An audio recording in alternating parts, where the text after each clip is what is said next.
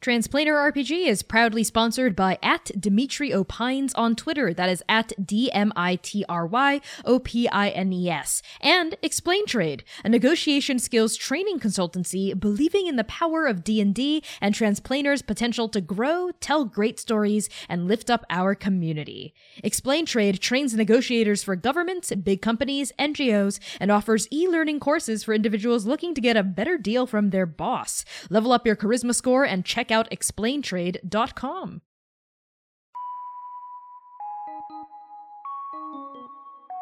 Hey there! Thank you for tuning in to Transplanar RPG. We are an all-transgender, people of color-led, 100% homebrew, Dungeons & Dragons 5th edition live-streamed actual play campaign set in an original, non-colonial, anti-orientalist world.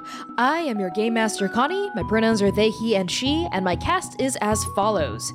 C. Thomas plays Oka Hien, an Aasimar Bloodhunter. Max Guo plays Dewey Quirk, an Aarakocra Artificer. Erica Flaidlin plays V. Noksherzo, an Elf Sorcerer. Hamna Shahid plays Jaron Cotter, a Dragonborn Rogue. Dare Hickman plays Gentle, a Triton Monk. Quinn B. Rodriguez plays Sitlali, a Changeling Cleric. And Austin Knight plays Abiku Ishtar, a Reborn Goliath Ranger. So, with that out of the way, here are the content warnings for this episode. Content warnings for this episode include complex and complicated relationships, death, war, heights, darkness, enclosed spaces, body horror, fantasy violence, gore, and monsters and monstrosity.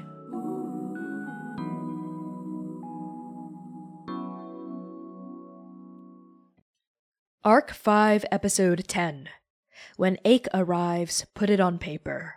From Yesterday I Was the Moon by Noor Unahar.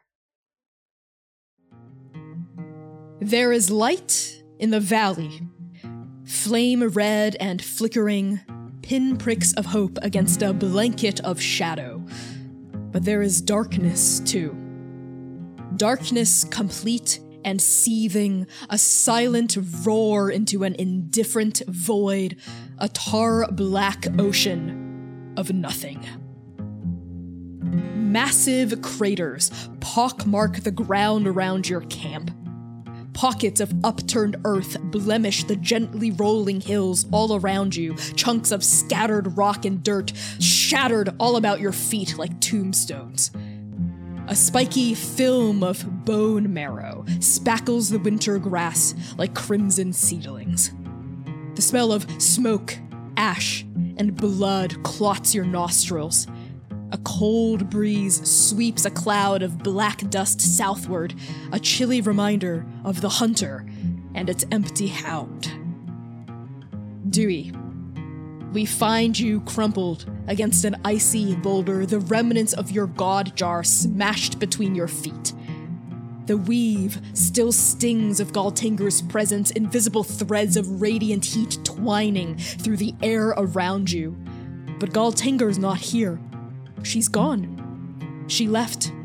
And there is nothing more lonely than the feeling of warmth from the sun draining away from your body. What do? I think there's a moment of stunned silence as Dewey looks at the pile of fragments of Godjar at his feet. And then slowly, without meeting anyone's eyes, he just turns, leaves the pile there, and heads towards... I guess the tents haven't been set up yet. They're like halfway erected. Okay, so he awkwardly goes and tent and sets it up the rest of the way and goes in and zips the door closed with a decisive zip. Very decisively. While Dewey is dealing with this tent, I think V is just stunned silence. Her face is just blank for a bit as she just watches Dewey struggle with this tent, and when he goes in and zips it up, she looks over to Rev, I think. I'm gonna kill that little pigeon. V, do what you must, but don't actually kill him. I make no promises, and I think V goes over to the tent with a quick pace and tries to unzip it, but I think Dewey's done something to jam the zipper from the inside. Dewey, open your tent right now! I think as V's messing with the zipper, Dewey slaps at it from the inside to like get her hands off of it, but he's not answering. V looks over at Rev and Abiko and just like shakes her head and then casts Dimension Door. You see a bright purple light, and inside of the tent, boom, bright green light that flashes real quick in Dewey's face, and there's V. Can you not? Dewey? What? By the almighty eight, what was that? That was me getting rejected by Galtanger. You saw it. Can you leave me alone? No, that was not you getting rejected. That was you rejecting Galtanger. You had your chance. You had Galtanger right there being like, hey, it's my Paragon, about time, and you said no. Here's my God jar. What's wrong with you? No, you know what rejected is, Dewey? When I found Scott and he decided, oh, let me just reach into your chest, pull out your heart, show it to you and say, no, I'm not your God. That's rejection, Dewey. That is what rejection looks like. I think Dewey tries to go to the other corner of the tent, but it's a one-person tent. So he sort of just sits down in a corner of the tent and folds his arms. Why, Dewey? She doesn't want me, this Paragon. I know she doesn't. And yeah, the jar is not ideal. I don't know why I can't do it. Dewey, we don't get to choose, right?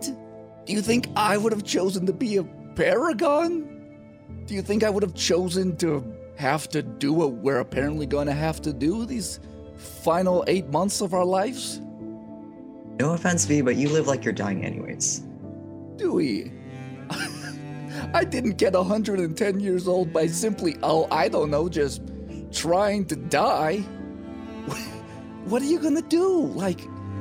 What are you waiting for to do something worthwhile? Do something for yourself, for Ndake, for your daughter? Don't talk about my family. What are you gonna do? Come on, what would your daughter think right now looking at you the way you are? Don't. Say it. Don't what? What do you know about disappointing your family? My mother died very, very, very long time ago. I've never known my father. During the carnival, I saw my father. You know how we all had our little own moments? And all he did was tell me how much of a disappointment I was. You know that we were being confronted by our greatest fears? My greatest fear? Being rejected by the one family member I have left in my life, possibly, that I've never met. Don't even know if he truly exists, don't know. Might be a dragon for all I know. You know what that's like? I know what it's like to have a dragon in my life just as much as you know what it's like to have someone there you have to see every day and answer to every day. Have you not seen Rev? Rev's different. Dewey, what's it gonna take? What are you so afraid of? The last time I made a big decision to go work for the URL, they turned me into a monster. And I wasn't strong enough to realize it then, and I'm afraid I'm not strong enough now to know if I'm doing something wrong. When you got hired by the URL, did you ask anybody around you if maybe this was a good idea? No, they have a very strict non-disclosure policy. Maybe that should have been your first red flag, Dewey. You've got several of us who you've known now for a while. We've saved each other's lives over and over and over again. You have. The rest of you have. Whose life have I saved? Okay, well, nobody's, but... Exactly. We're waiting for you, Dewey, though. It's been a year. Shouldn't I have done something miraculous to prove I'm a Paragon by now? All I did was build a fucking vase. And then that got stolen, and I got betrayed by my friends. And then I built another one. And then I got rejected by a glowing cow. So I did the opposite of saving the rest of your lives. Supposedly you fought Sievert, though I still have no proof of it. I didn't fight him, I just pissed him off enough that he left me alone. Oh, you know what? Pissing off Sievert is one minor victory. This is a God shard we're talking about, though. Yeah. This is your opportunity. The gods... Look, when I took Scott and Nectus, do you remember what I was like the first few days, weeks? I was nervous. I thought now I have to be like behaved. I have to like be something I'm not. I had all this pressure that I put on myself. And then I stole something from somebody and I felt so much better. So, I'm still me. I still get to be Vasante Noxurzo. I still care and love Rev and Lotus. I've got friends, Oka, you. Even though I'm really, really pissed at you right now. I might even be Obiku's friend. I'm not sure yet. We're not full. Not sure where any of us stand there. V reaches into a little pouch that she's got on her waist, and she got like a full, really neatly folded up couple pieces of paper, and she unfolds it and she hands it to Dewey. Oh no, is this a contract? Dewey would read like the first lines that says the last will and testament of Vasante Noxurzo on it. What is this? This is my will for after this is all said and done and we've died. Read the last paragraph. The last paragraph says, to Hana Quirk, I leave in a trust all of my gold, jewelry, deeds, and any profits from my business. I may never meet you, but you're the hope for our future. May this serve you well. What is this? A joke? No. When I die, whatever valuable stuff I still own, assuming it still exists, I'm giving it to your kid. The best thing you can ever do is die for your loved ones. I think maybe on that, with like Dewey studying this letter, looking at V's surprisingly genuine face, we are going to cut away from the interior of this tent to the exterior of the camp itself, where we find Rev. She's sort of like hunched over in front of, I think, like the campfire that sort of dwindled down, maybe like a stray wind from the hunter's big stomp like blew it out in the fight, and she's in the middle of like rekindling it, right? Not with magic, but with just flint. Flint and some tinder that she's gathered, and she's striking the flint, sort of hunched over, her big feather-dappled obsidian cape fluttering in like the dusty breeze behind her. And Abiku, it's just you and Rev out there while V and Dewey have a kind of loud argument inside Dewey's tent. What do you do? Do you want me to just... Do you want help with the fire? I could just light it. I could just light it with a little bit of magic as well, but there's something about making something with your own hands that just feels better. You know what I mean? Yes, I do, actually. Yes, that is something that makes sense to me. Do you mind bringing those logs over here? Oh, yes, of course. Sorry. Get up, go get the logs. Should we check on them? Like gestures to the tent. Rev looks askance at the tent and then glances back at you, Abiku, and says, they're fine. We've argued a lot in the past. Our party is no stranger to disagreements within our group, as you'll come to understand. They'll work it out. Oh, okay. That is good. I'm still it was so different when I was with the other people, and I clearly have a lot to learn. But as long as everyone is okay, I guess it is okay. It's just a lot of yelling for friends. But I guess I don't remember what having a friend is like, so who am I? Thank you for earlier. You're welcome. I don't know why, Sun looked like they were in trouble. And V, well, she was also in trouble, but I had a feeling she could handle herself. I mean, I love her and I'd do anything to protect her, but she can also kick ass. And I just wanted to make sure that your pet was okay. A friend, yes, no, V is very, the fire thing, that was, I cannot do that. That is, it's kind of scary. And Sun is just, I don't know how old they are, but it feels like they are young, when they talk. I guess you don't hear them talk, but it feels like talking to someone young, so I thank you.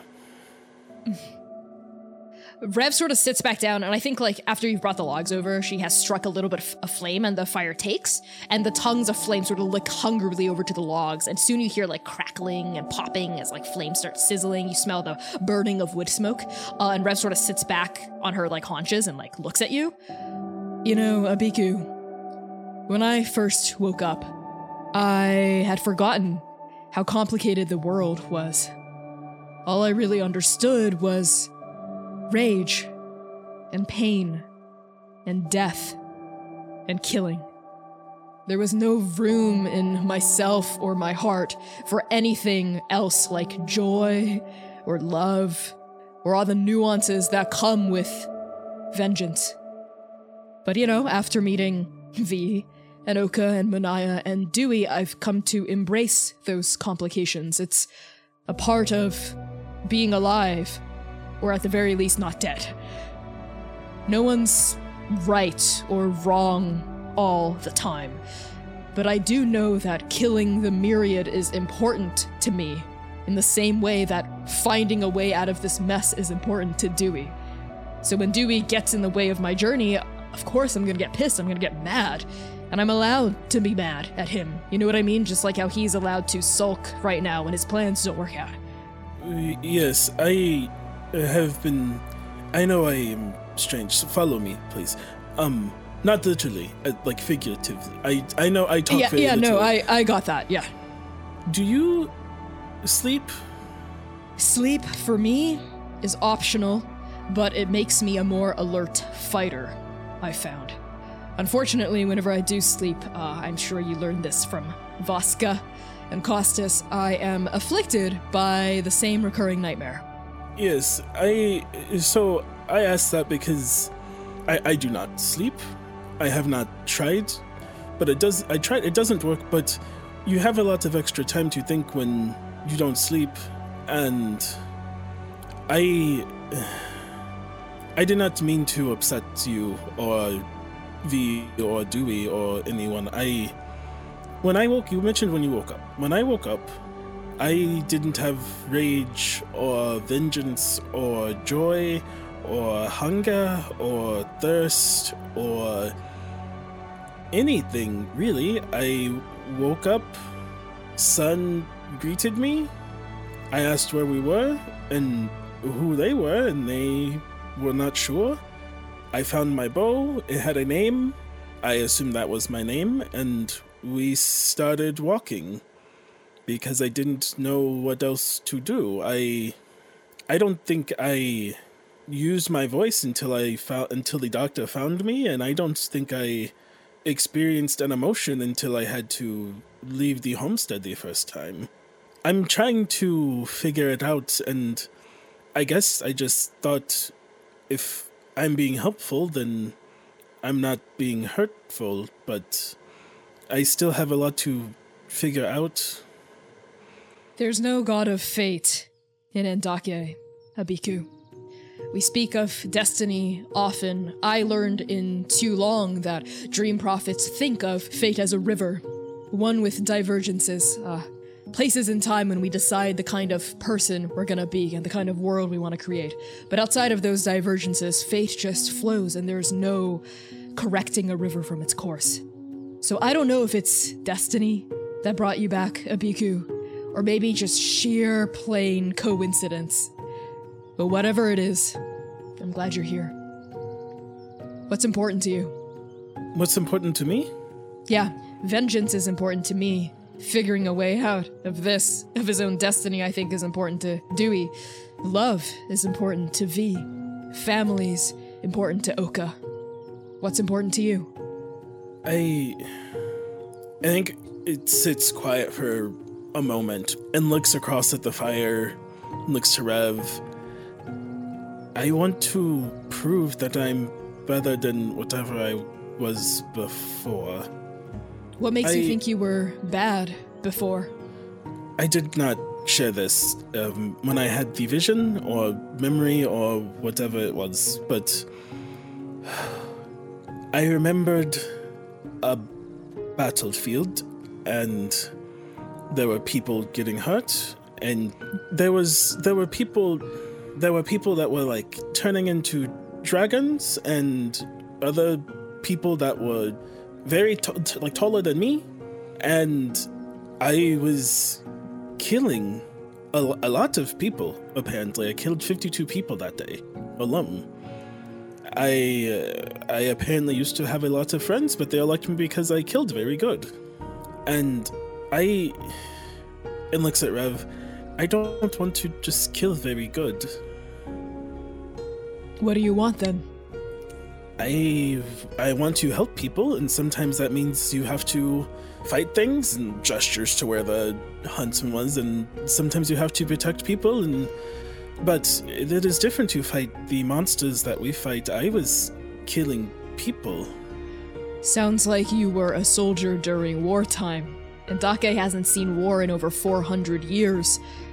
And before that, not since the Gambit of Queens, and before that, not since the 1,000-year war between dragons and giants. Abiku, you're a good markswoman. You're a fantastic sharpshooter. That's very obvious to me. You know your way around a bow.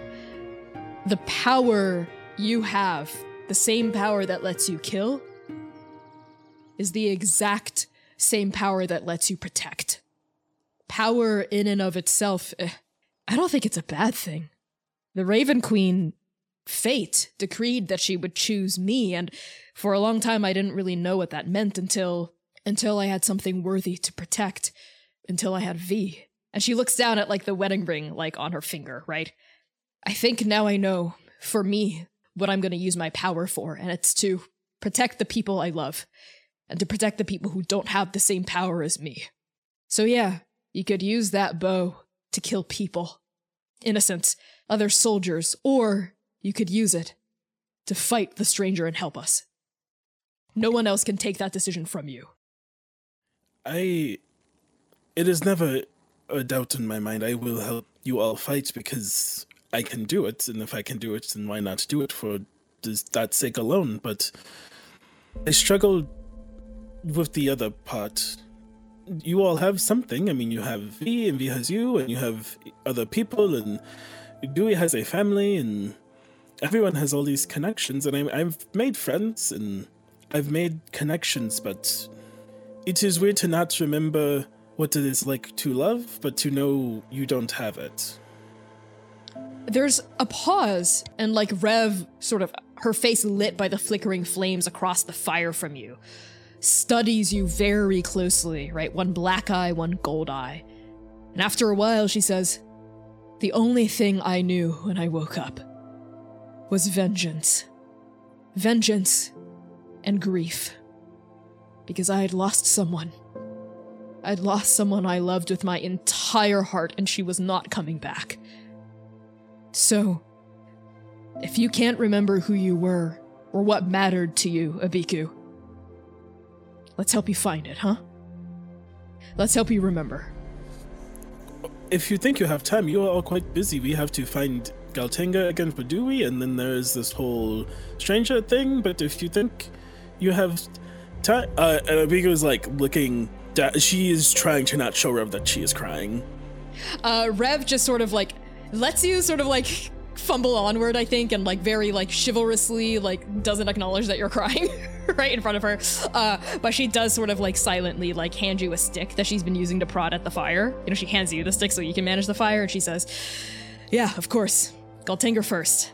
Hey, and if you get any more visions, I think it's safe to say that we don't distrust you in the same way that we used to anymore. You can share those visions with us. And if you don't feel comfortable sharing them with Dewey or V, I'm always here." Oh, okay, so yeah, there was 52 people, there were giants, and there were dragons, and I think it was that war you keep talking about.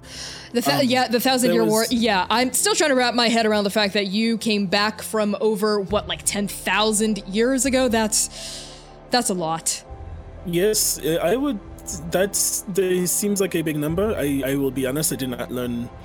the doctor and me only got to about 150 in mathematics. Counting lessons, right? Okay, yeah. Listen, if you get any visions or dreams again, I'm an open ear. Oh, okay. I appreciate that. It was Anytime. really cool what you did with the safe. That was... Yeah, I know. Grim's pretty badass. It's a cool trick. I think like the conversation like awkwardly peters out, or like turns toward like Rev. She summons Grim and like shows you, like hands you the scythe and like shows you how cool Grim is, right? And I think it's at this point that like we fade out of this scene. The dawn comes, as it always does, gray and cold and sunless. The fur-lined flap of a gur ripples open, and a tall, muscular, half-orc woman steps into the early dawn. She ties her black hair back in practical braids, and behind her we see a massive hill bristling with trees, casting a long shadow over her clan's camp, a colorful collection of gurs, tents, and fences. And as the woman approaches a wooden stable, she shrugs on a thick, fur-lined cape, her breath escaping her tusked mouth in thick plumes of white. Also approaching the pen is a short and chubby Earth Genasi woman. Her smooth gray skin shines like marble, veined with harmless cracks, and her hair is made of vines peppered by winter flowers. The Genasi hands the half-orc a bucket of feed, but before either of them can get to their horses, the ground trembles. The clanmates exchange a surprised and anxious look, and then we see it. In the distance, but stampeding closer and closer with every passing moment, not yet darkened by the massive shadow of this hill, is the great herd. Hundreds strong, dust ballooning in its wake, a menagerie of horses, cows, zebras, elephants, rhinos, deer, any and every kind of creature in Kirtal and beyond, trampling over the earth, hides foaming with sweat, running.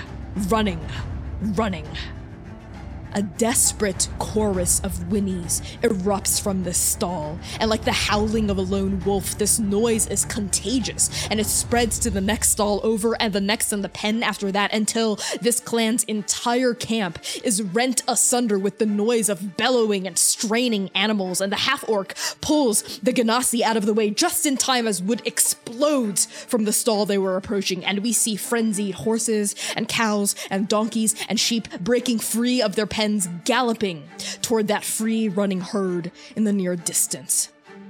Urgent shouts break through this camp as people stumble out of their gurs, pulling on boots, shrugging on scarves, jackets, running after their animals, but it's too late. The village gathers at the western edge of their camp, the half-orc and the Genasi clustered amongst them, and they watch powerlessly as their animals and their livelihood, their friends, their companions, race down the sloping grass to heed the call of Galtanger. Dewey, you, Abiku, V, and Rev have been riding your own horses for 2 days and 2 nights now, following the telltale tracks of the hunter and the herd. Your party, thankfully, is faster than both the lumbering hunter, which only appears at night, and the herd, which is bogged down by hundreds of members. And it's very likely that you'll catch up to the herd, which had a head start on you, in the next day, maybe 2. And it's at this moment, I think, that your party crests a small slope to see a valley sweeping out underneath you. And the massive, kind of vast Urk River glimmers like a silver snake far, far to the north, just on the horizon, this glimmer. One of its many tributaries sort of branching off to feed this dale.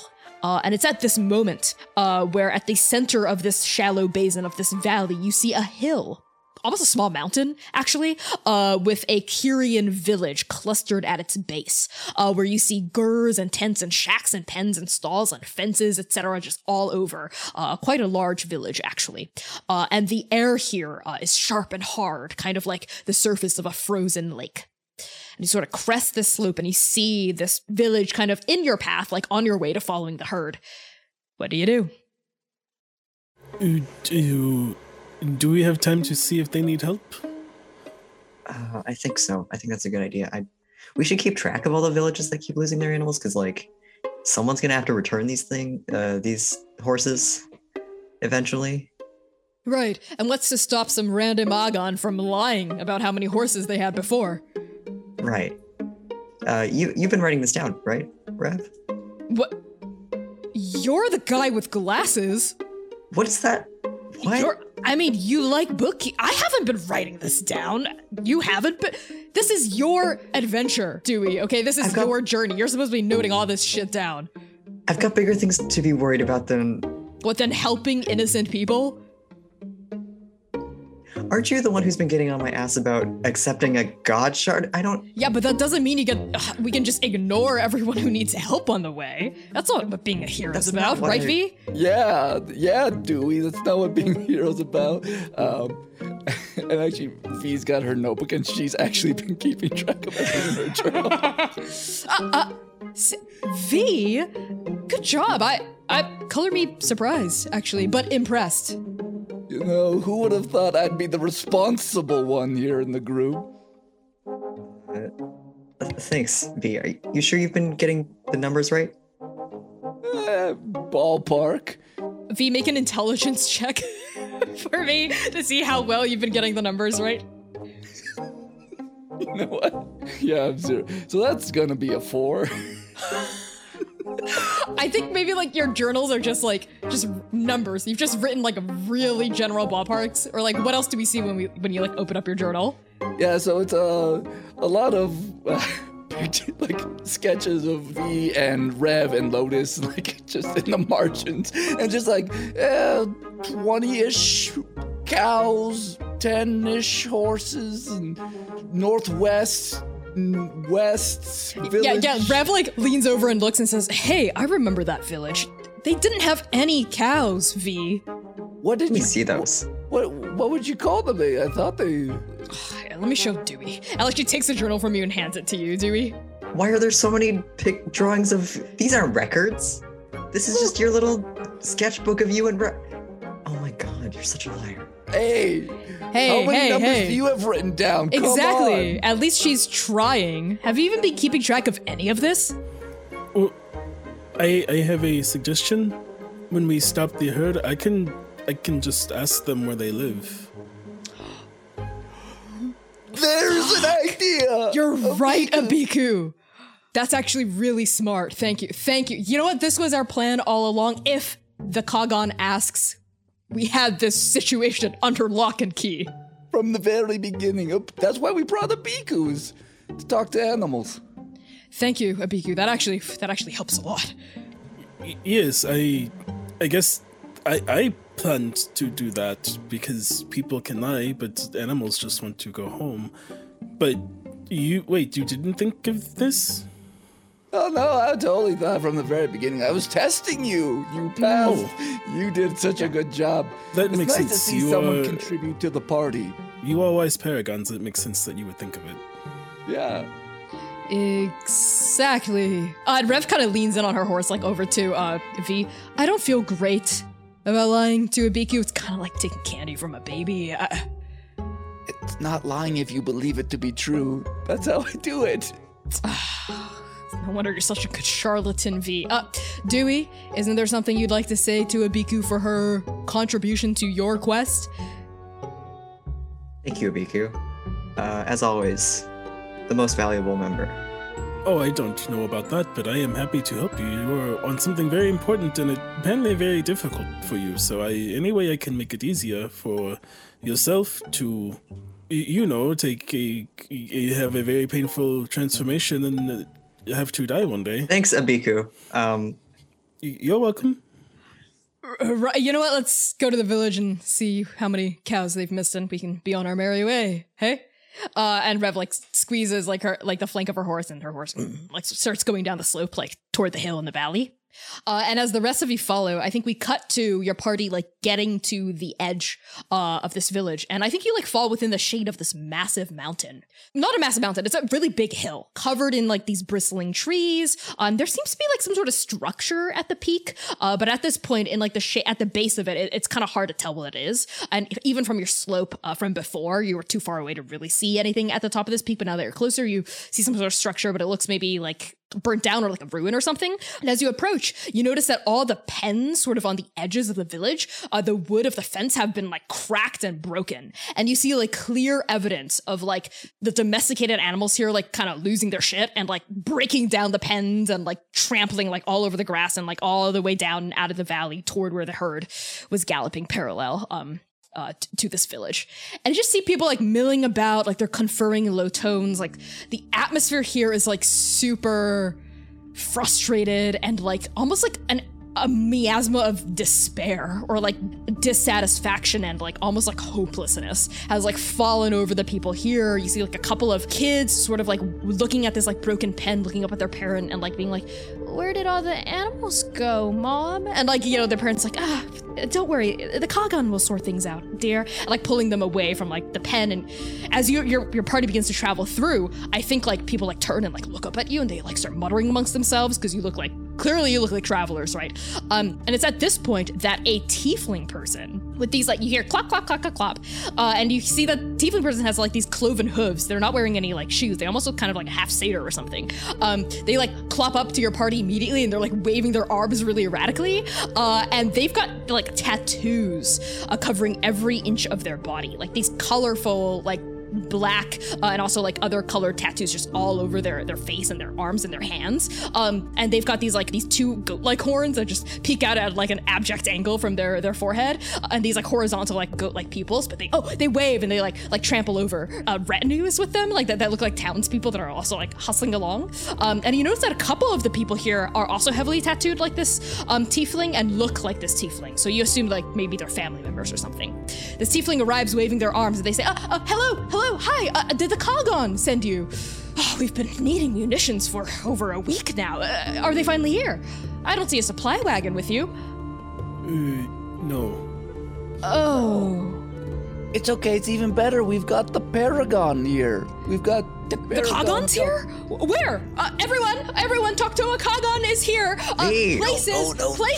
No. Shh. Apparently you didn't hear, our friend Cardu Quirk here is the Paragon of Galtanger not. Huh? There's a little misunderstanding, and it's been cleared up, and this is the real Paragon here, our friend Dewey Quirk. I think the entire village wish, like, their spirits had picked up for half a second. They were, like, starting to scramble and, like, going into their girths to, like, grab things, and they all pause, right? And there's, like, a little semicircle around you, and this tiefling goes, that's not the Paragon of Galtanger. Everyone knows Toktoa Kagan is the Paragon of Galtanger. No, she lied. No. So here's the deal. She's letting Dewey Quirk be the Paragon. We're gonna stop the herd. It's gonna be fantastic. And if for whatever reason things don't go well, then Toktoa will be here then and clean everything up. It'll be wonderful too. But let's give our friend Dewey Quirk an opportunity to prove himself as the Paragon. I don't understand what, and then one of like the aides of this person like walks up to them and like whispers in their ear in Kyrian. Do any of you speak or understand Kyrian? It's not one of my languages. Okay. They like whisper something in like in powerful tones. And then this tiefling person pauses. Oh. And like their aide sort of breaks away and this person looks at you and they say, pardon my misinterpretation. I didn't realize that the Kagan's sellswords were here. Yes, news has reached us of allies to the Alliance?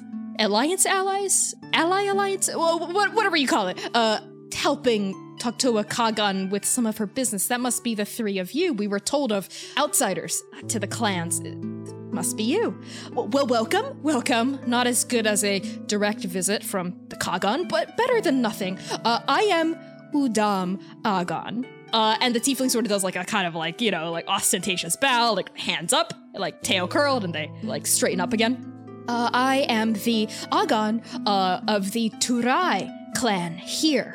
At the base of the Golden Hill. And they like gesture to the hill behind them. In summer, really, it's gold because the trees are special and they have, long story. But welcome. You come from Toktoa Kagan's camp. Do you have any, why hasn't she sent any munitions over? They were due over a week ago.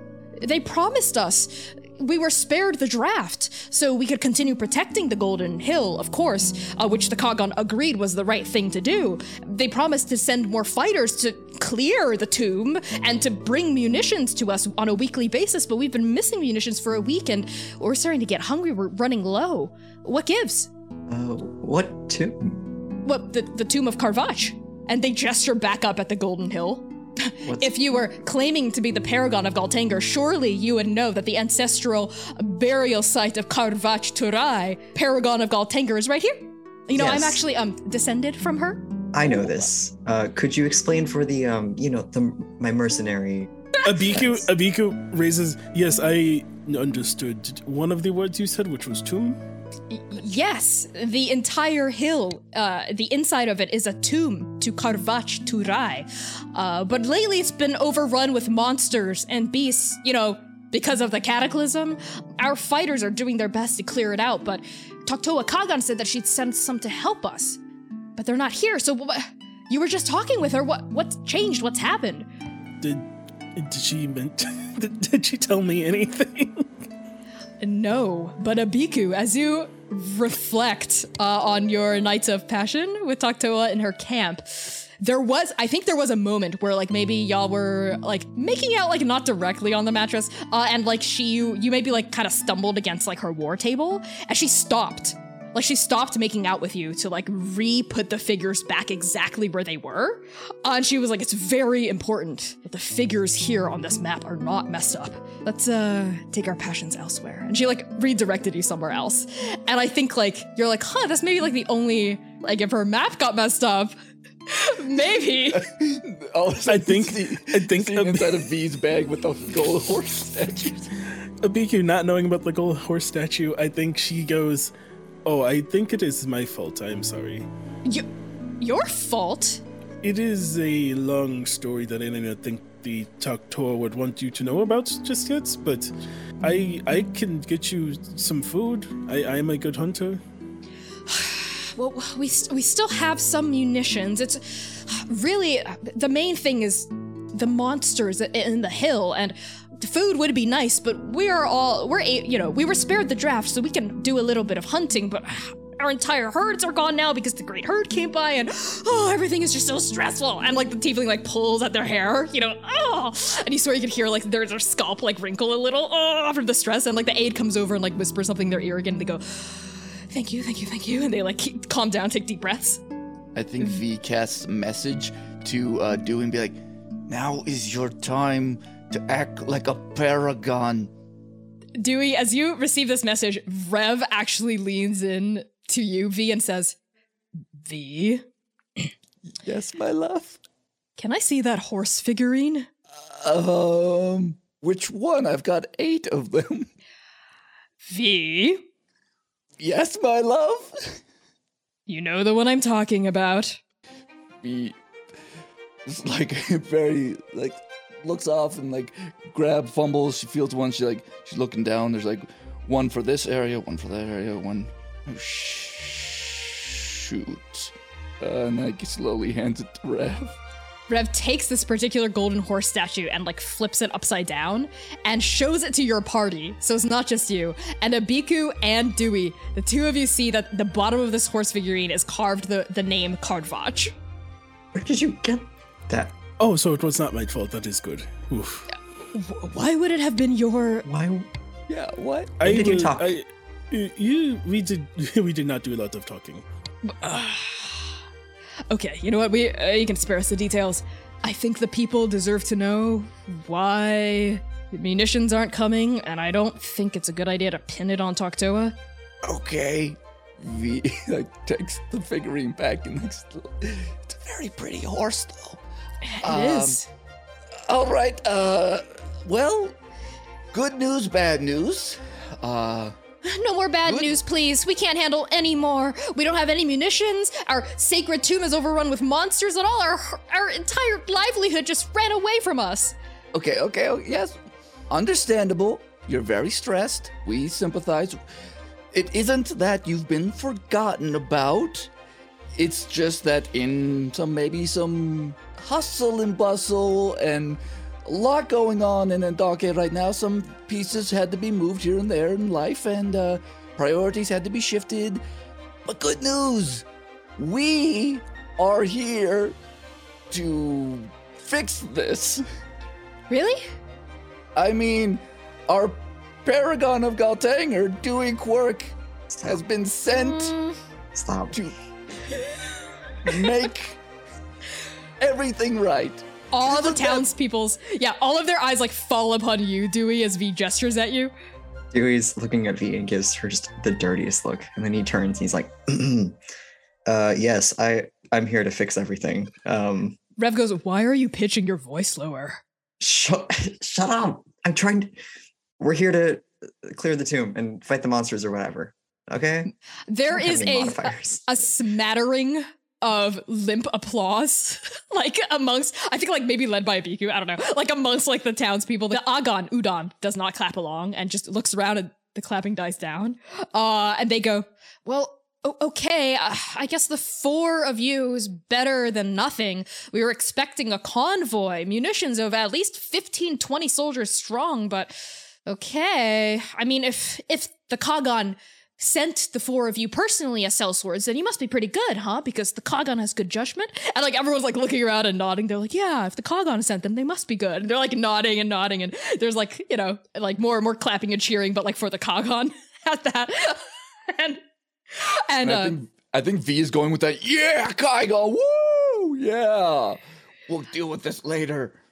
I'm very disappointed in you, V. Like Rev leans over and is like saying to you, look, they were just pretty gold horses, and I don't know why I do what I do. I just risk and reward, babe. Yeah, and this is a risk that is not quite paying up. Yes. Kagan, yes. And like Rev goes back to like clapping as well. And when the clapping dies down, Udam Agon says, okay, well, I think if you really wanted to make this right, the first most important point of order is to clear out those monsters from the Golden Hill. They've been desecrating my ancestors' sacred burial site. Of course, the funeral pyre where her remains were cremated is on top of the Golden Hill, but the tomb is within. The only entrance into the hill, though, is from the peak. Wait, so we have to go to the top to get to the bottom? To go to the top? You have to get to the top to get to the bottom. And the very bottom of the hill is where the biggest chamber is. I mean, her body was cremated, so Kyrian tradition, we don't like to bury our dead under the ground because, I mean, that's where our horses are going to trample over them. We like to send them up to the sky, to Galtanger. But we put offerings inside the hill, inside the tomb. How do you know has someone been inside the tomb and seen the monsters, or do you just hear the monsters? There's kind of like a grim feeling falls over the people, you know, and you see someone like sort of turn their face away and look like they're trying not to cry. And the Agan goes, no, we've lost people. It's pretty obvious. There are beasts within the tomb. Well, it's a good time as any for us to, like, show you what we're made of, and we've saved parts of Ndake worse than this, I promise you. Yeah, we've beaten up. Do the finger point. We have beaten up monsters, all of us collectively, and no big deal. We'll take care of it for you. Really? Which way is it? Straight up there. Thank you. Thank you so much.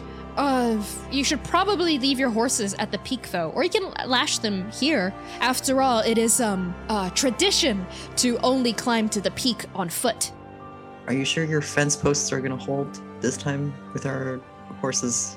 The herd galloped past us, so unless it decides to turn around for some reason, your horses should be fine. Now, don't worry. We're Kyrians. We know how to take care of horses. Yeah, we won't be gone long, hopefully. And Dewey gets off his horse and hesitantly hands his the reins to. Yeah, like a couple of people immediately step forward to like bring the horses away, and they like, you know, like at the horses, and they produce apples and like little bits of granola, and the horses like very happily chomp at them, you know, as the horses are being led away. Your pony sort of shoots you a baleful look, like, why haven't you ever given me an apple? As it's led away, like over its shoulder. And Rev goes, it's actually nice to stretch my legs, riding for days now.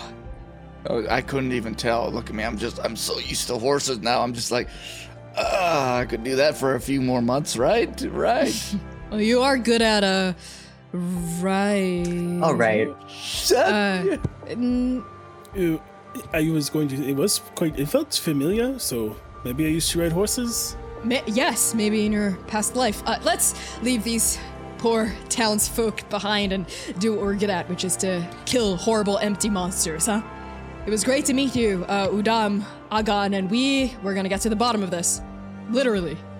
Bottom of the hill from the top. That is funny. That's a joke. Thank you, Abiku. That's funny. I know I did not. Right. I know I did not laugh. I don't laugh a lot, but I find things funny, and I think it's funny. But people think it's just genuine. You know what, Abiku, you can just like Rev's like motioning for you to cut it out.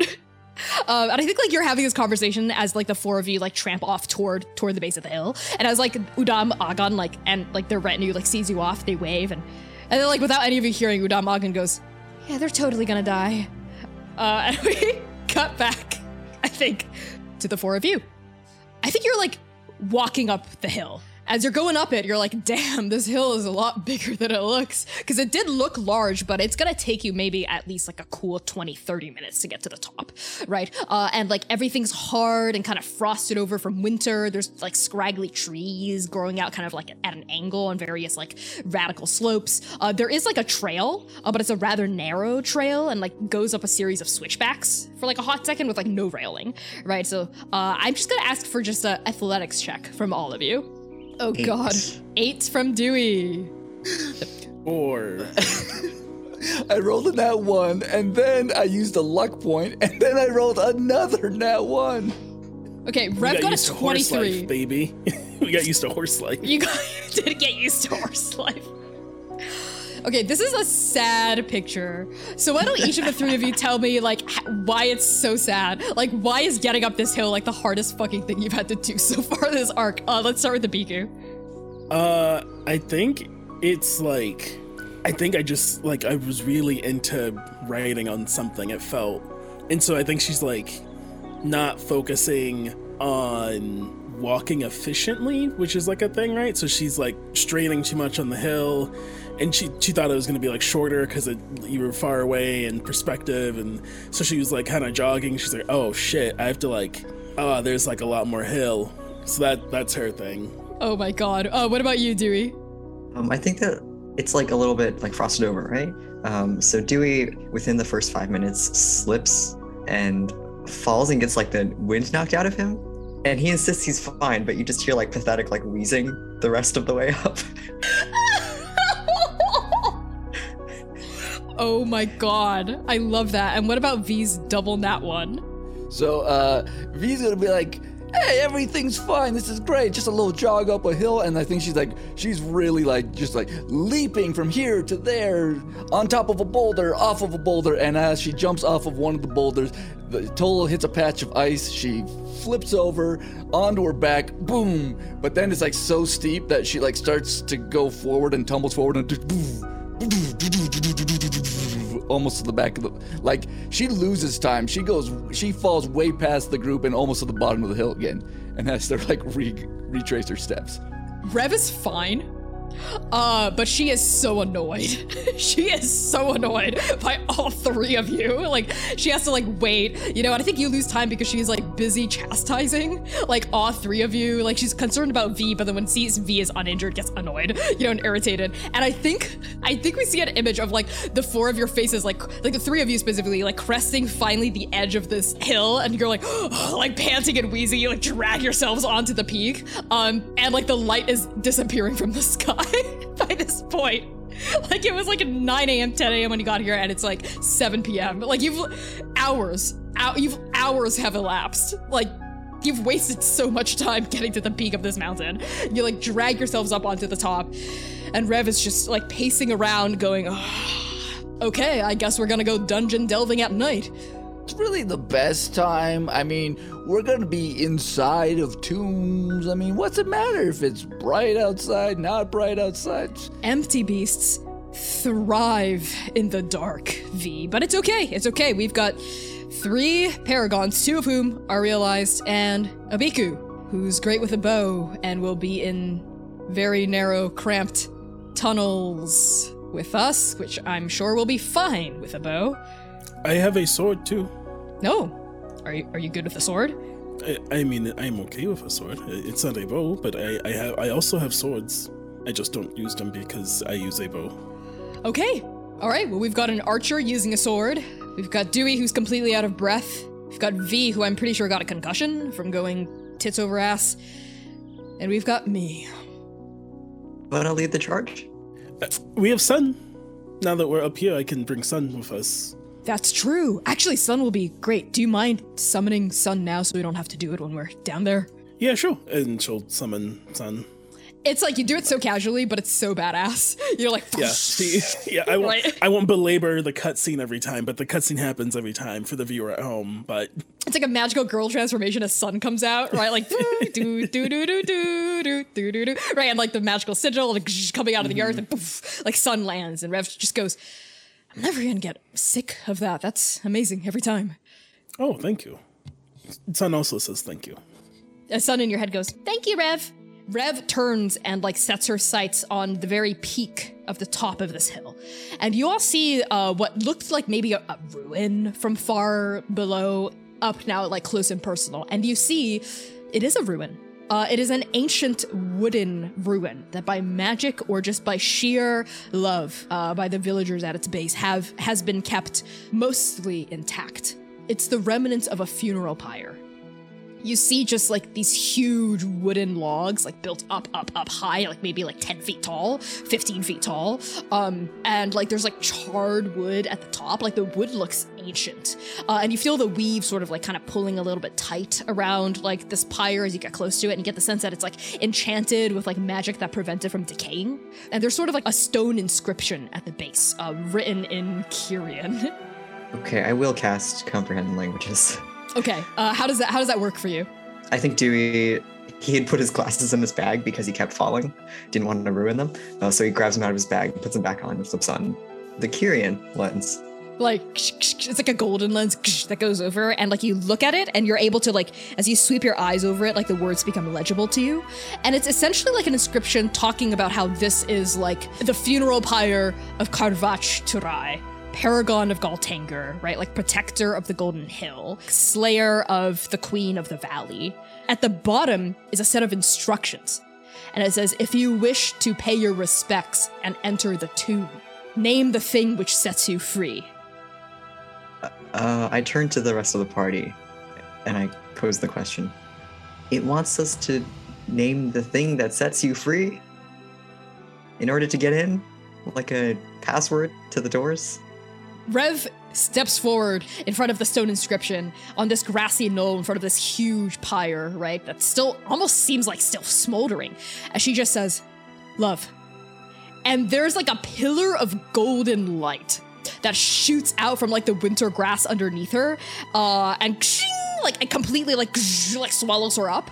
And for, like from a distance, like from the base of the camp, we see like a massive pillar of light like shooting up into the sky and poof, disappearing into the gray sky. And back at the peak, Rev disappears. Oh, she's so smart. And V like walks up. I think V in a very smart alecky tone, like gold. Nothing happens. Love. Is that true, V? Absolutely. There's another poof, as like another pillar of golden light like ensconces V and like punches up through the atmosphere and poof, disappears into the cloud, and V's gone. Dewey steps up and he says, love. Is there only one password to this thing? Nothing happens. You know, it has to be the thing for you. Like, it's love for Rev and it's love for V. But it's not love for you. You have a lot going on, you know? Fine, what is Hugo then? And Dewey moves aside. Oh, I do not know what it is for me. I will probably have to wait out here. No, there's no way you're not coming in with us. Oh, I mean, I had a whole... I do not know. I'm still figuring that out. So I can't give it an answer because I don't know, and I can't lie to it.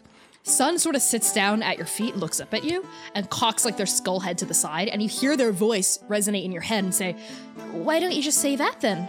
Abiku, knowing who you are, do you think that will set you free? Oh, you're so smart. And Abiku walks past Dewey. she says out loud, "You're so smart," and walks past Dewey. Me? Oh, yes, you are smart too. I do not know. It would be nice to know what set me free. And poof, a huge pillar of light like shoots up both around you and Sun, and you disappear. And it's just Dewey. Dewey goes to stand where Abiku was standing and was like, "Can I also say that I don't know yet? Isn't that the point of this whole quest?"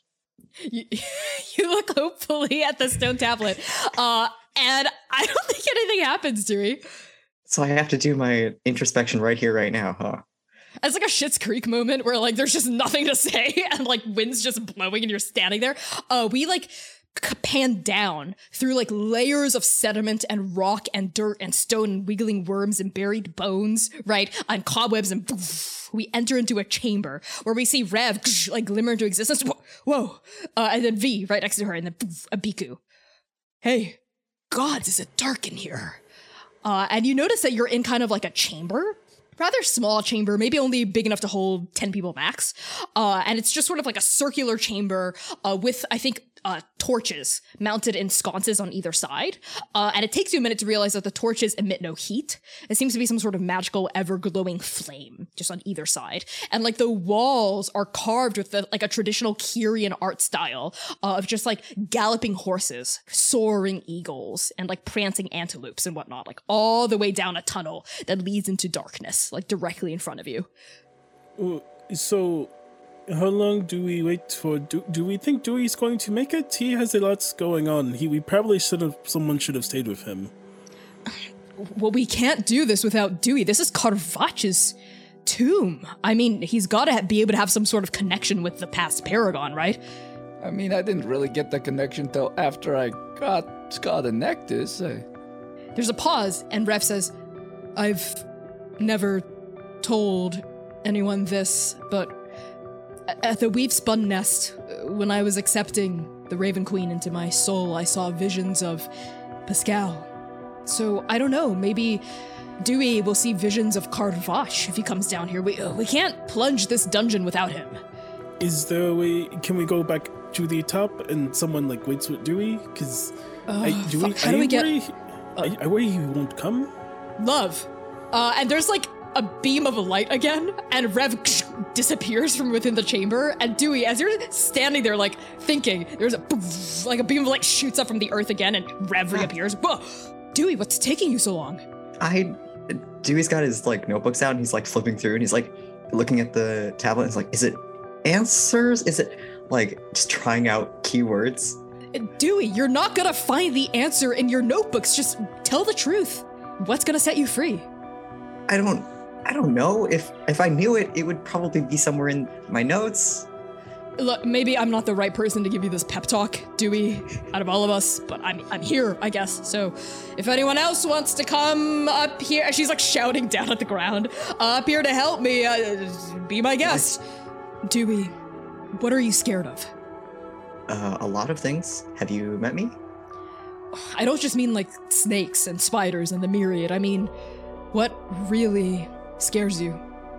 Laying in your bed alone at night, staring up at the ceiling.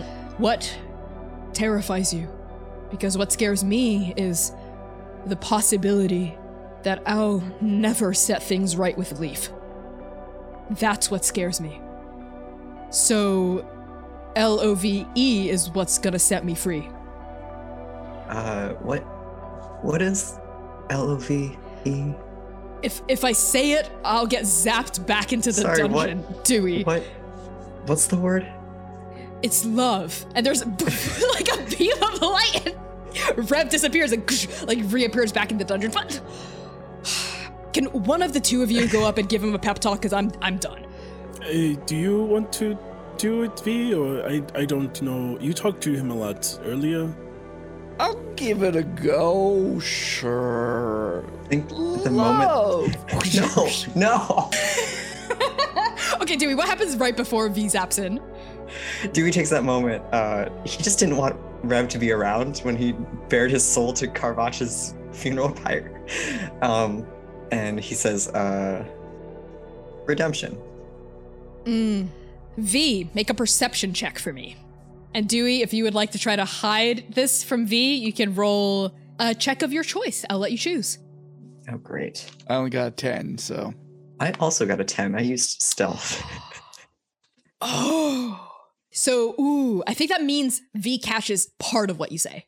So as you say redemption and poof, this beam of golden light like shoots up, you see right before you fizzle out from like the top of the peak, like another beam, pillar of golden light rising from the earth as V like spirals into existence. And Dewey, what is like the fragment that V hears? I think you get Shin, the very end. So it could be like any number of words. And V, you just catch the tail end of Dewey disappearing as you reappear back on the peak. Oh, perfect.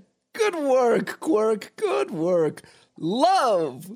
And poof, with that, like V zaps back into the chamber with the rest of her party. Back in the chamber, the four of you reunited. Like V and Dewey zapping in. Rev goes, finally. What'd you say, Dewey? Nothing. We're all here, right? Let's go. Okay. That makes sense. I also said nothing and starts Leans over to Rev. All I know is it ends in Shen. Shen? What's a Shen? I don't know. Maybe ration? Maybe food? Rations? Is Dewey hungry? I think there's a moment where like Rev really mulls on this, and then realizes that Abiku and Dewey are leaving the two of you behind. Hey, wait up, there are monsters down here. And like Rev like also like hurries down the tunnel but pauses and turns to look at you, V, and says, I'll bring up the rear. You're, squishier. Why don't you take the front? Okay. And you said it was kind of low light, right? Yes. So I think V is gonna tap she's gonna cast light on the chest diamond to cast a little bit more light on the space. This emerald light shoots out from V's diamond and like illuminates the walls around you, and you just see these beautiful intricate carvings like in the walls. Like Rev actually lets out a low whistle and like raises her like fingers up to like trace the carvings of the wall, and you just see like murals of like landscapes of Kirtal and like eventually like all the flora and the fauna and the hills and the streams and the earth and the sky bleed together to begin to tell a story. You see like a village begin to like ribbon itself into being like in the carvings all around you. And as you continue to walk, Rev sort of like looks around, cranes her head up like toward where you, V, Abiku, and Dewey are and says, hey, you see anything ahead? Hear any monster noises? Do I hear any monster noises? Why don't the three of you make a perception check for me? Nat 20.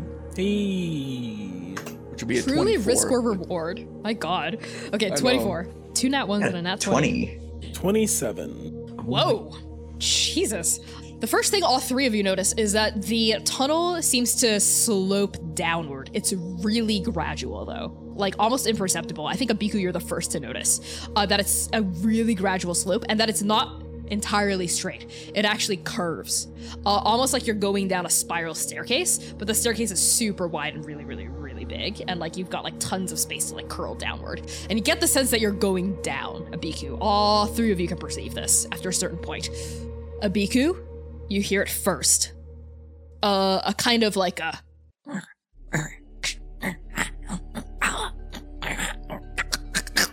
noise coming from, with your 27, maybe 100 feet in front of you in the darkness. I think she would do the like hand up like every, and then realize there are two people in front of her and be like, hey, there's something ahead of us. I don't know. And like pauses 90, 100 feet away approximately, probably precisely. Probably precisely. I like that. V like stops and like listens and maybe slows up, walking forward a little bit more. I think as like all of you pause to really listen and like be stealthy, the noise is like, it's really faint, but it greets you as well. It's like a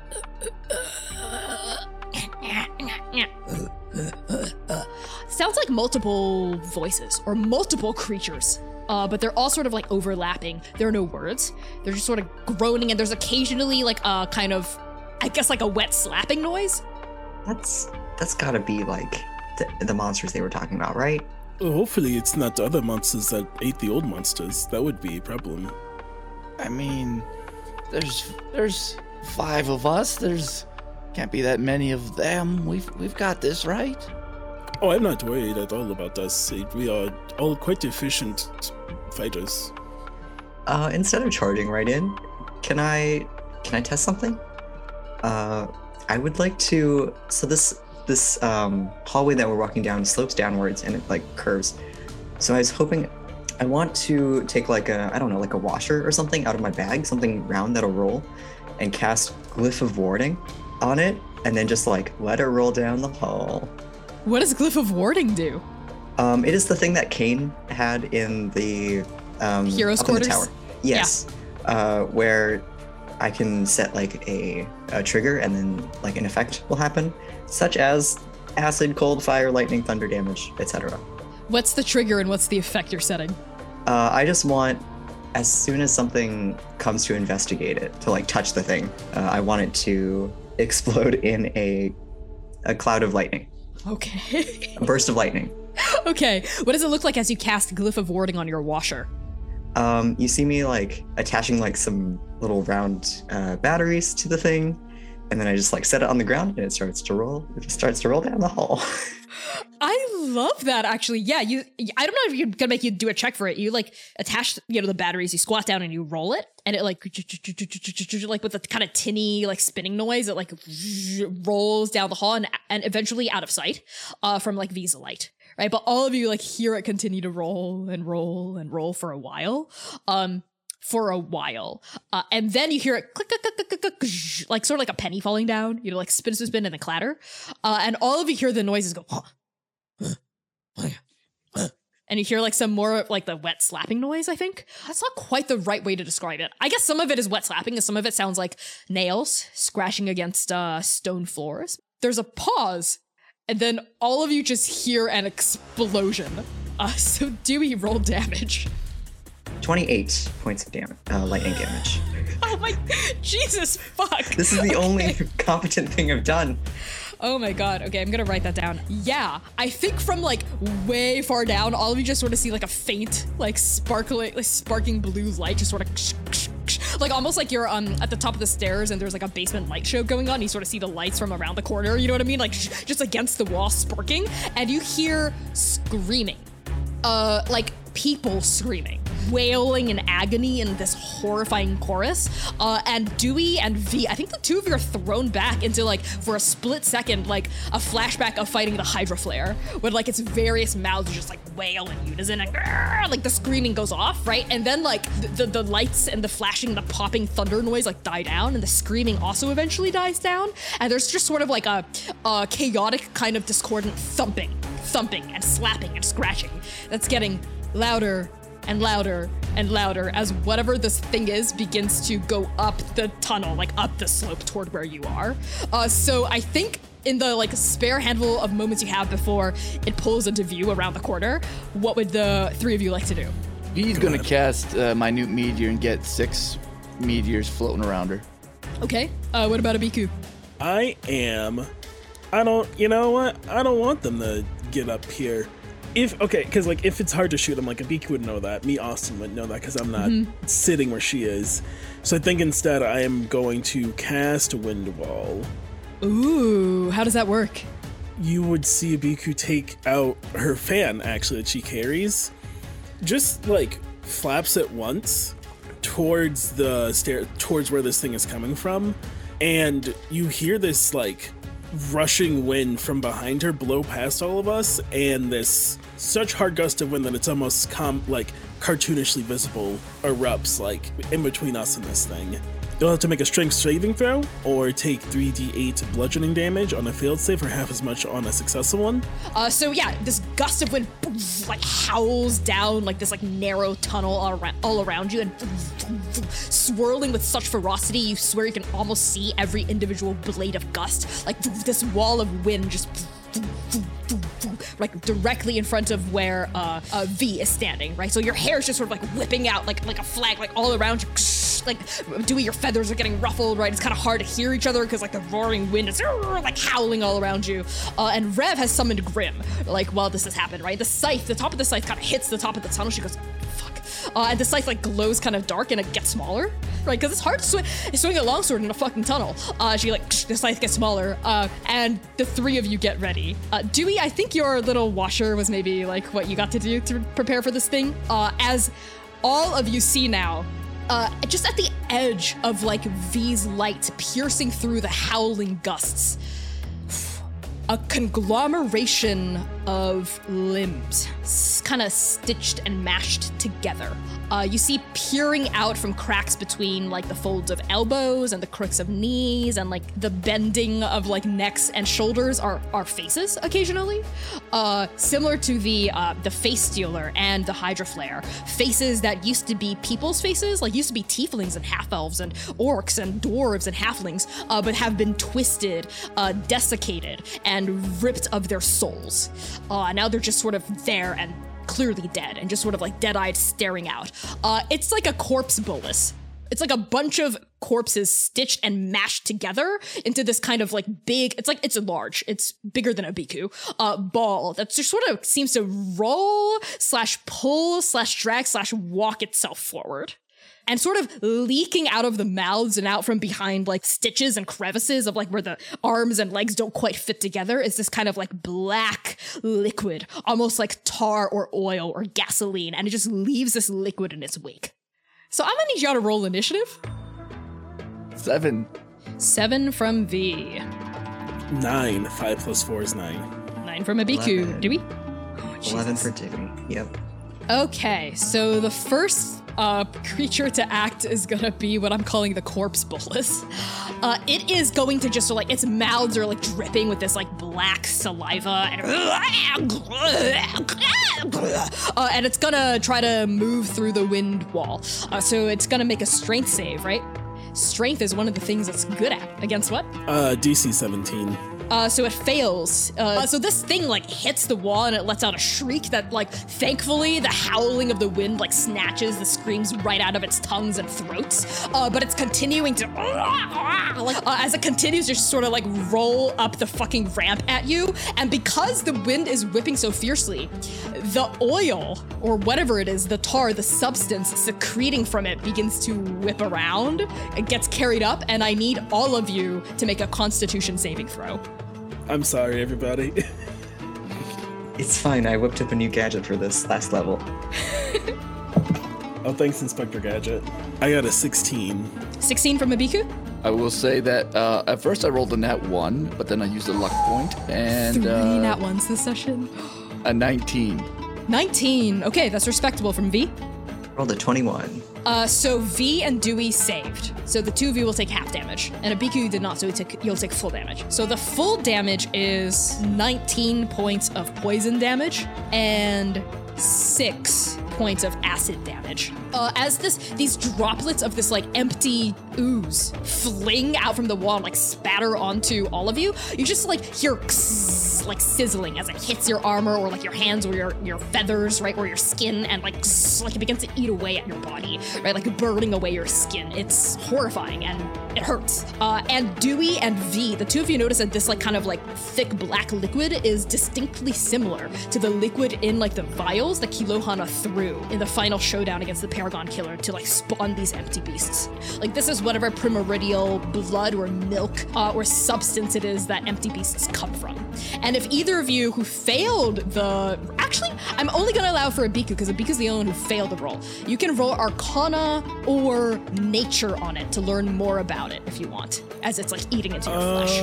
Okay, I'll roll Nature. But for my Nature check, don't worry, I only got an 8. Even with an 8, kind of similar to what I said earlier, this goo, as you look at it as it's like against the wind, you see that the goo seems to be coming from within it. Like there's something in the center of this thing that's secreting this goo and probably animating the corpses. The goo is its lifeblood. right? It's void lifeblood, for lack of a better term. That's what you learn from getting splashed by this thing. It can't make it to the other side by the end of its turn. So next up is gonna be Rev, who is just gonna sort of bark from the back. Everyone get down! Yeah, all of you duck down, and Rev sweeps Grim forward and like pulsing out from the blade, like shoots out like a black like slice, like through the air, right?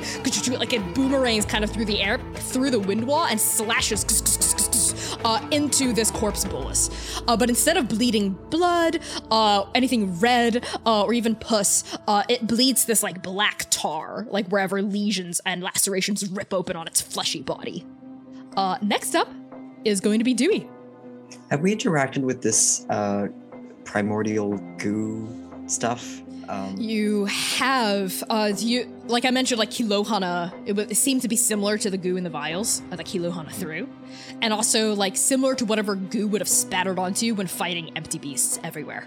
They all kind of bleed this kind of black blood. We haven't, like, gotten a chance to, like, really look at it, right? No one except for Oka, I don't think. But Oka's not here. Okay. All right, I think since the wind is still blowing from behind us, Dewey's gonna like sidle down to the edge of where the wind wall stops, and then stick his hand through the wind wall, and he's gonna use poison spray at the creepy flesh goo limb monster. I'm gonna need you to make a strength save to avoid getting hit, right? Like, because it doesn't, there's friendly fire here, I'm assuming, for the wind wall. Good thing there's an app for that. There's a gadget for that. I get to add my intelligence modifier to strength checks for saves. Whoa! How do you justify this in the fiction? What do we see that's like on you? It's my armor of magical strength, which I think is just like electricity running through. Bird So armor! It's my armor. It's not like I'm gonna lift weights and get swole, so I have to make a machine to help me be strong. Oh, could we say that you like added, like you upgraded Tonga's armor Yes. that she gave you? Yeah, and this exactly. is like what it is. Nice. Okay, you stick your hand through. What'd you get on that save? 16.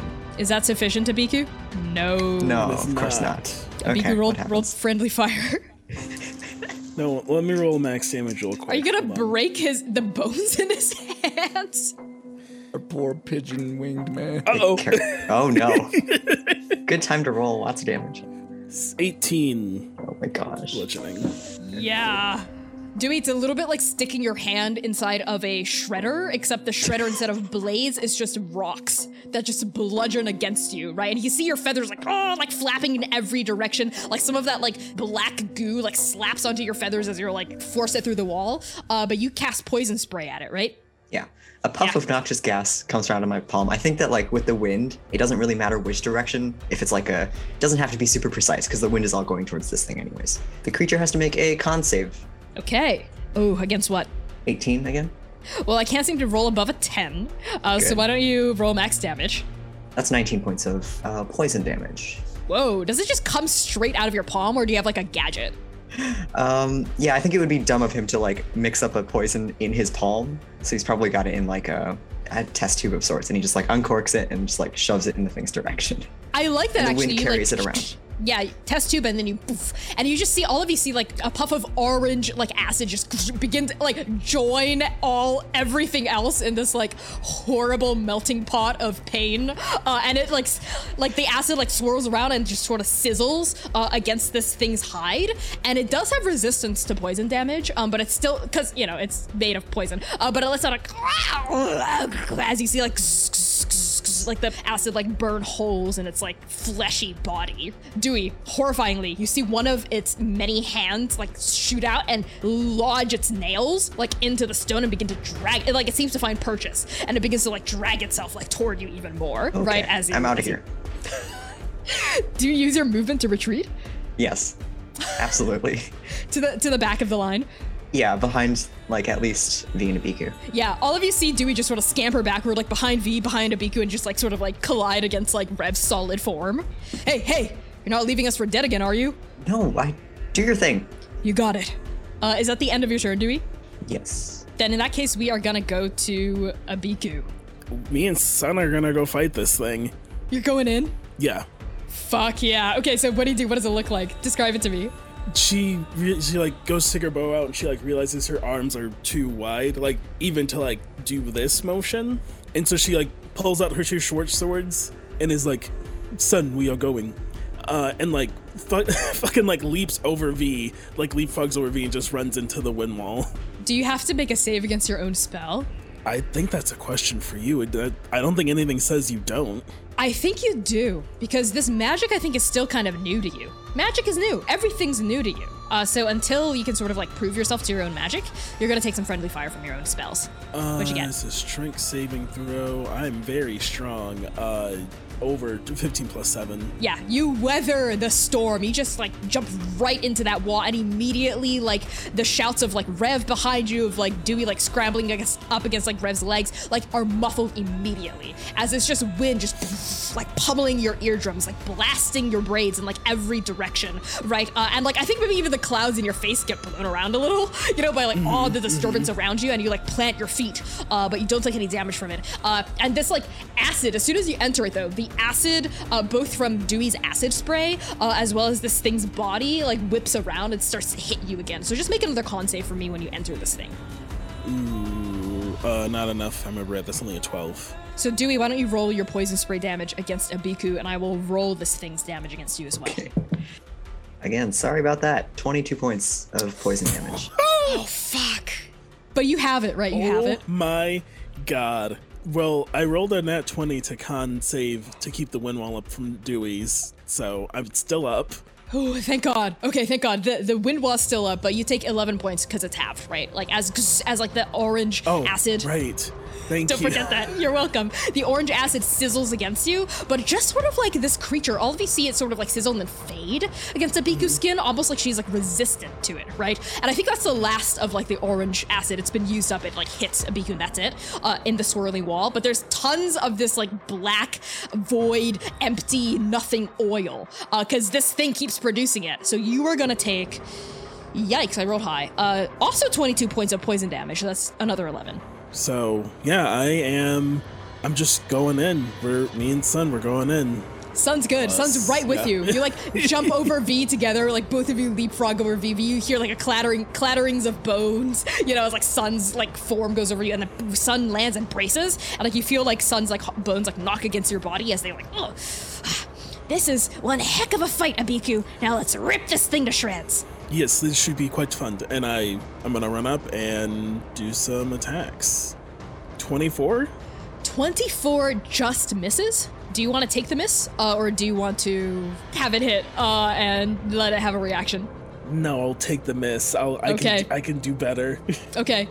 As you charge up, what does the miss look like? I think it gets knocked off kilter by the wind whirlwind. I think she's trying to like move with like the gusts, right? Because it's like, it seems continual, but like there's still probably an ebb and flow to like strong versus like low, even though it's really strong. And so she like tries to swing when it like dies down and misses the timing and like just like gets knocked off center. I like that, yeah. Like the wind takes a minute to adjust you. You swing your sword, it goes wide, and this thing lets out like as it continues to drag its nails like on the stone tile toward you. Okay, so higher on the die, so it should hit, because 24 just missed. 18 plus 9 is math. 27, that does hit. Okay, cool. So roll damage. 12 points of slashing damage from me, and then Sun's gonna try and bite it. Okay, at the top of Sun's turn, Sun is also gonna have to make a con save against the gross black oil. No, that's a 14. Yeah, that is a failure. So Sun is going to take, yikes. Okay, 24 points of poison damage. Yeah, Sun's gonna try and bite it. Sun like sort of like shakes off the acid as it like kind of like, cause Sun's like bones are white, right? So you see like bones sort of almost getting painted black on one side by all the swirling gusts of like oil like slapping into them. They let out a and they like leap forward and begin to attack this thing. The oil really pissed Sun off because Sun just rolled a nat 20 to bite this thing. So does Sun want to take max damage and then roll again, or a narrative boon? And a narrative, the boon. Sun is pissed at being sizzled with like poison and acid and just wants to look cool in front of like their new friends and in front of you and like just destroy this thing that's threatening you. So they bowl this thing over with their narrative boon. They like dig their like sharp bone claws into its side and like bite onto one of its like 7 necks, and both Sun and the corpse bolus go tumbling. It gets knocked prone, right, like to the edge of like the wind wall. It's like half in the wind wall, half out, and Sun is like like snapping at this thing. So all attacks against this thing are gonna have advantage until the start of the next round, so including V. So what did Sun roll for damage? Double damage. 5 is 26 points of lightning damage from Sun's bite. Oh my god, yeah, just lightning sparks from Sun's jaws, and like they knock this thing down and like sort of push it kind of back away from you, Abiku. And it's like, Sun's just like tearing at it, like chunks of it just out, and like black, I think blood is just spraying up all over Sun and sizzling against Sun. But Sun doesn't take damage because Sun got a fucking nat 20, and it's just like rending into this thing, like ripping off arms, ripping off legs, ripping off shoulders, etc. Just like trying to get to the center of this thing. I think with that, and with how Sun knocked it, Abiku will free action drop the wind wall and just kind of shout back, "We have it pinned, let's go." Okay, great. Yeah, so on Abiku sort of shouting at everyone to go while this thing's like pinned underneath Sun, we're gonna go now to V's turn in the order. Okay, so V grabs 2 meteors and she like gets them going. Like just put these 2 little balls of fire in front of her.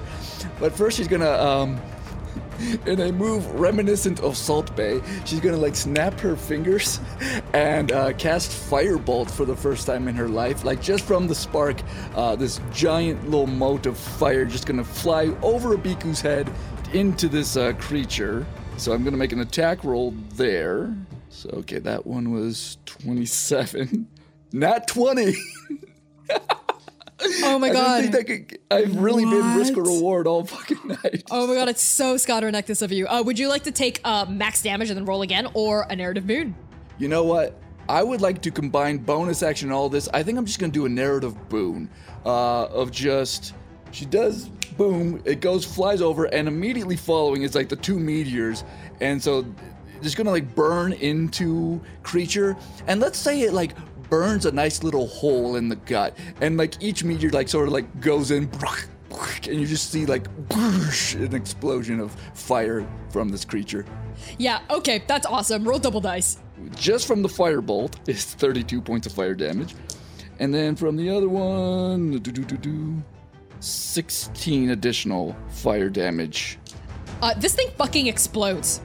As the firebolt and the meteors crash into it, there's like a moment where it like kind of distends, as it like almost seems to absorb the fire, and then like in a cavalcade, in a massive explosion of black goo and fleshy bits and fire and brimstone raining down, this corpse bolus explodes.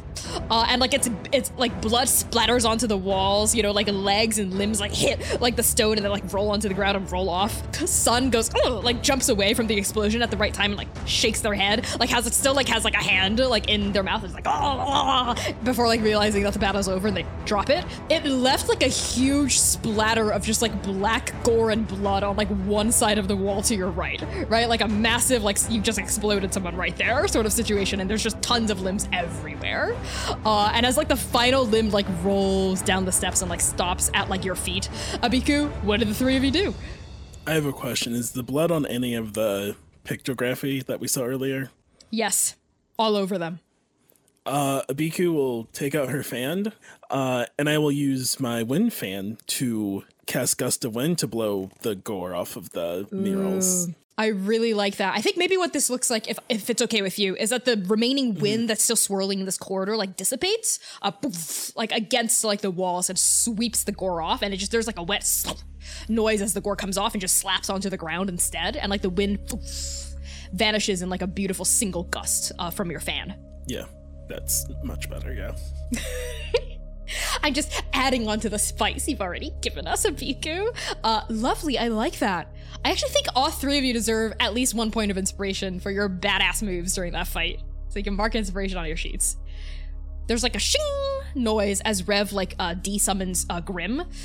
Ugh. That was disgusting. Remind me again why Oka loves doing this shit?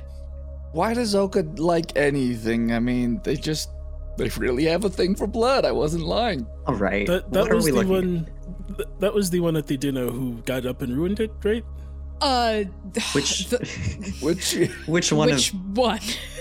You said Oka, right? He was the one. He was like, you knew about the prophecy or whatever, and then stormed out. Yes, Oka was the one who got mad at Dr. Luso, yes. Oh, okay. But I think they've made it up. I don't He likes blood. Okay. Oka actually uses they-them pronouns, says a ref cutting in. They like blood. Okay. I only talked to them briefly. I should have asked when I was at the dinner. They left so quick. They have strong values, but they also really know what they're talking about when it comes to blood. And I think they've got us soft inside. I mean, we're Bath Bros. You're Beth? Beth? Bros? Bros. Yeah, Well, V, when you kissed your long-lost ex-fiance in front of me without telling me that she had existed because you'd forgotten about her, I got a little upset. So I took a bath, and Oka was there helping me work through my feelings.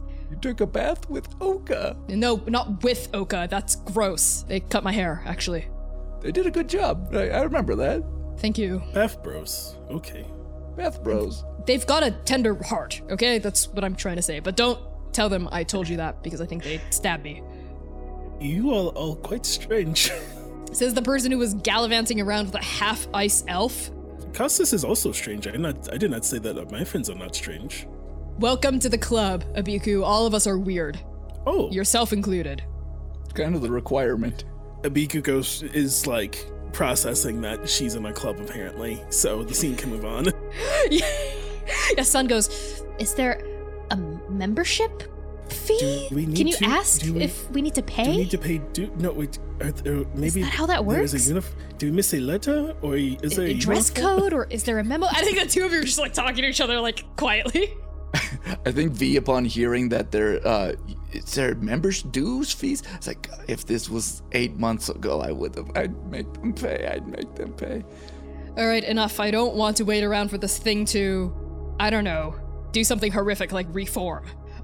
So let's just get to the bottom of this, and maybe Carvach's tomb has more monsters we can clear out? Oh, more of them. Is there anything in this room worth looking at, or do we just forge on and keep slashing our way through? Looks like it's mostly just murals. Here.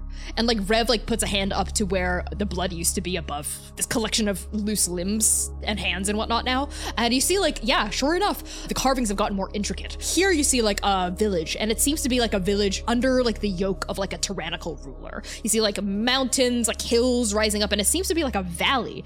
And I think all three of you think of the valley that this town is in, and it looks very similar. This must be the same exact valley, but like thousands of years ago. And you just sort of see like the big looming silhouette of like a woman with like a crown and like kind of like an evil look on her face, like this has to be the queen of the valley the Agon here was talking about, with like her hands like splayed over this horizon of just like farmers sort of with hunched backs like toiling under her tyrannical thumb.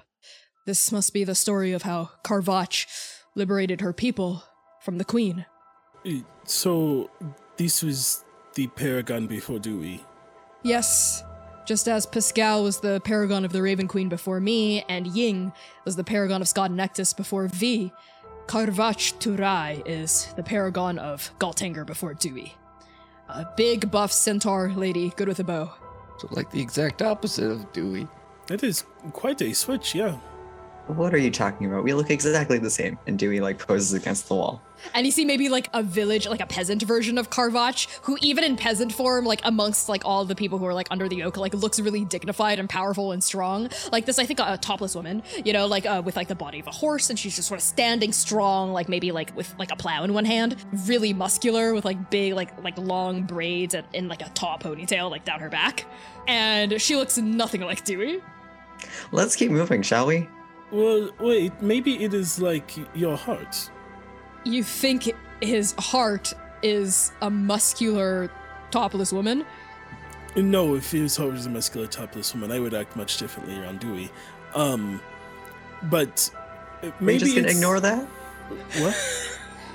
Well, maybe it's like, you know, like she helps people, and you said yourself you want to help people. So maybe it's, you know, it's that kind of thing. Maybe it's not just, there's a saying, you don't cover the book. Judge a book by its cover, Abiku. Yes, that one. Yeah, don't judge Dewey. Look, Somewhere deep inside of there is a heart of a champion. We're just waiting to see it. Should we keep going? I'm happy to continue on. Yeah, let's get out of here. Ugh, that thing smells horrible. It's like nothing at all, which is somehow worse than rot. And Rev, steps away from, the corpse of this corpse bolus, and the rest of you continues going down the tunnel. The rest of the way, until you reach the final landing, is surprisingly quiet. You do see, I think, remains of, I think, several members of the Turai clan. You see, evidence of a fight. And you gather a kind of grisly story that perhaps this creature, this empty beast, was quite small at first, but it literally gathered steam as it incorporated more and more people into its corpse bolus and got bigger and bigger and bigger, right? So the corpses were literally the remains of everyone who came down here and was lost. This is quite grim, and it's settling over all of you. You notice this happening around you until you reach the final chamber at the bottom of the hill. Takes you don't know how long you've been walking. It's easy to lose track of time in the dark, but at least another 15, 30 minutes. And then you reach the final flight of stairs, you land, right? And the murals, the carvings this entire time have told the story of Carvach Turai, the story of a mighty hunter and farmer, even before she was the Paragon, rising up during the Gambit of Queens to lead a peasant rebellion, right? Against this tyrannical queen of the valley. And you see pictures of Carvach throwing her fist up and tons of peasants next to her with spears and pitchforks and homemade tools and riding their horses that are usually and oxen that are used to draw plows and whatnot, against the queen's forces. And the peasant rebellion being successful, you see them planting their flag on top of the bodies of tyrannical soldiers. But then the story turns when the queen captures Carvach. And there's a series of murals where Carvach is just imprisoned, and she's behind bars, right? And she's just sort of sitting there, right? Thinking to herself, and the murals sort of pull in close on Carvach's face until we see a brilliant, and this is sort of when we finally enter the bottom level, a brilliant ray of light. And the rays extend past the hallway that you're in and into this massive chamber where you see a massive sun, the rays of Galtanger at the very back of this chamber, carved into the stone wall in front of what appears to be a tomb. If you've ever been in a mausoleum, it's a huge stone coffin just rising off of the ground atop an elevated dais. But the tomb is just mostly there for ceremonial purposes. It's empty because Carvach's body was cremated. And the sun behind the tomb is glowing faintly, a faint kind of golden magical light, lighting up the interior of this dungeon. And you see so many offerings just at the base of this tomb, candles, votive candles, and foodstuffs and coins and gems and horns and hides and furs and carvings and just so many treasures here, right? Beautifully crafted bows even, and staffs and short swords and shepherd's crooks and whatnot, just all sorts of offerings collected over the years. And there is an inscription, a stone inscription at the base of the tomb. I'll proceed up to the raised tomb. Dewey, as you walk up the steps, right, and this glowing light from the sun behind a tomb falls on you. These shafts of pale golden light filtering through your thin feathers, right? There's a moment where Abiku and V, you look at Dewey climbing up the steps, and it's almost like Dewey's climbing up to reach the sun, right? As Dewey's feathers become illuminated on the edges, and you stop sort of at the base of the tomb itself, the foot of the tomb where the inscription is, and you see a very similar inscription to the one above ground, talking about Carvach, how she was incredible paragon, wielder of Sunshot, slayer of the Queen of the Valley. But something about this inscription calls to you in a strange way, Dewey. So you look at it, it's almost a little bit like you're getting tunnel vision a little bit, and there's a force sort of behind your solar plexus that's drawing you toward this inscription, almost like it's crying out to you, touch me. Dewey reaches out a hand to the way you trace over words when you're learning how to read, so you don't get lost in where you're going. He sort of runs his feathered hands over the text. Your hand drifts forward, and as you sweep your hands over the text changes. Almost like a veil of illusion is being peeled backward. And when you finally sweep your palm over, you see the message Carvach left for you.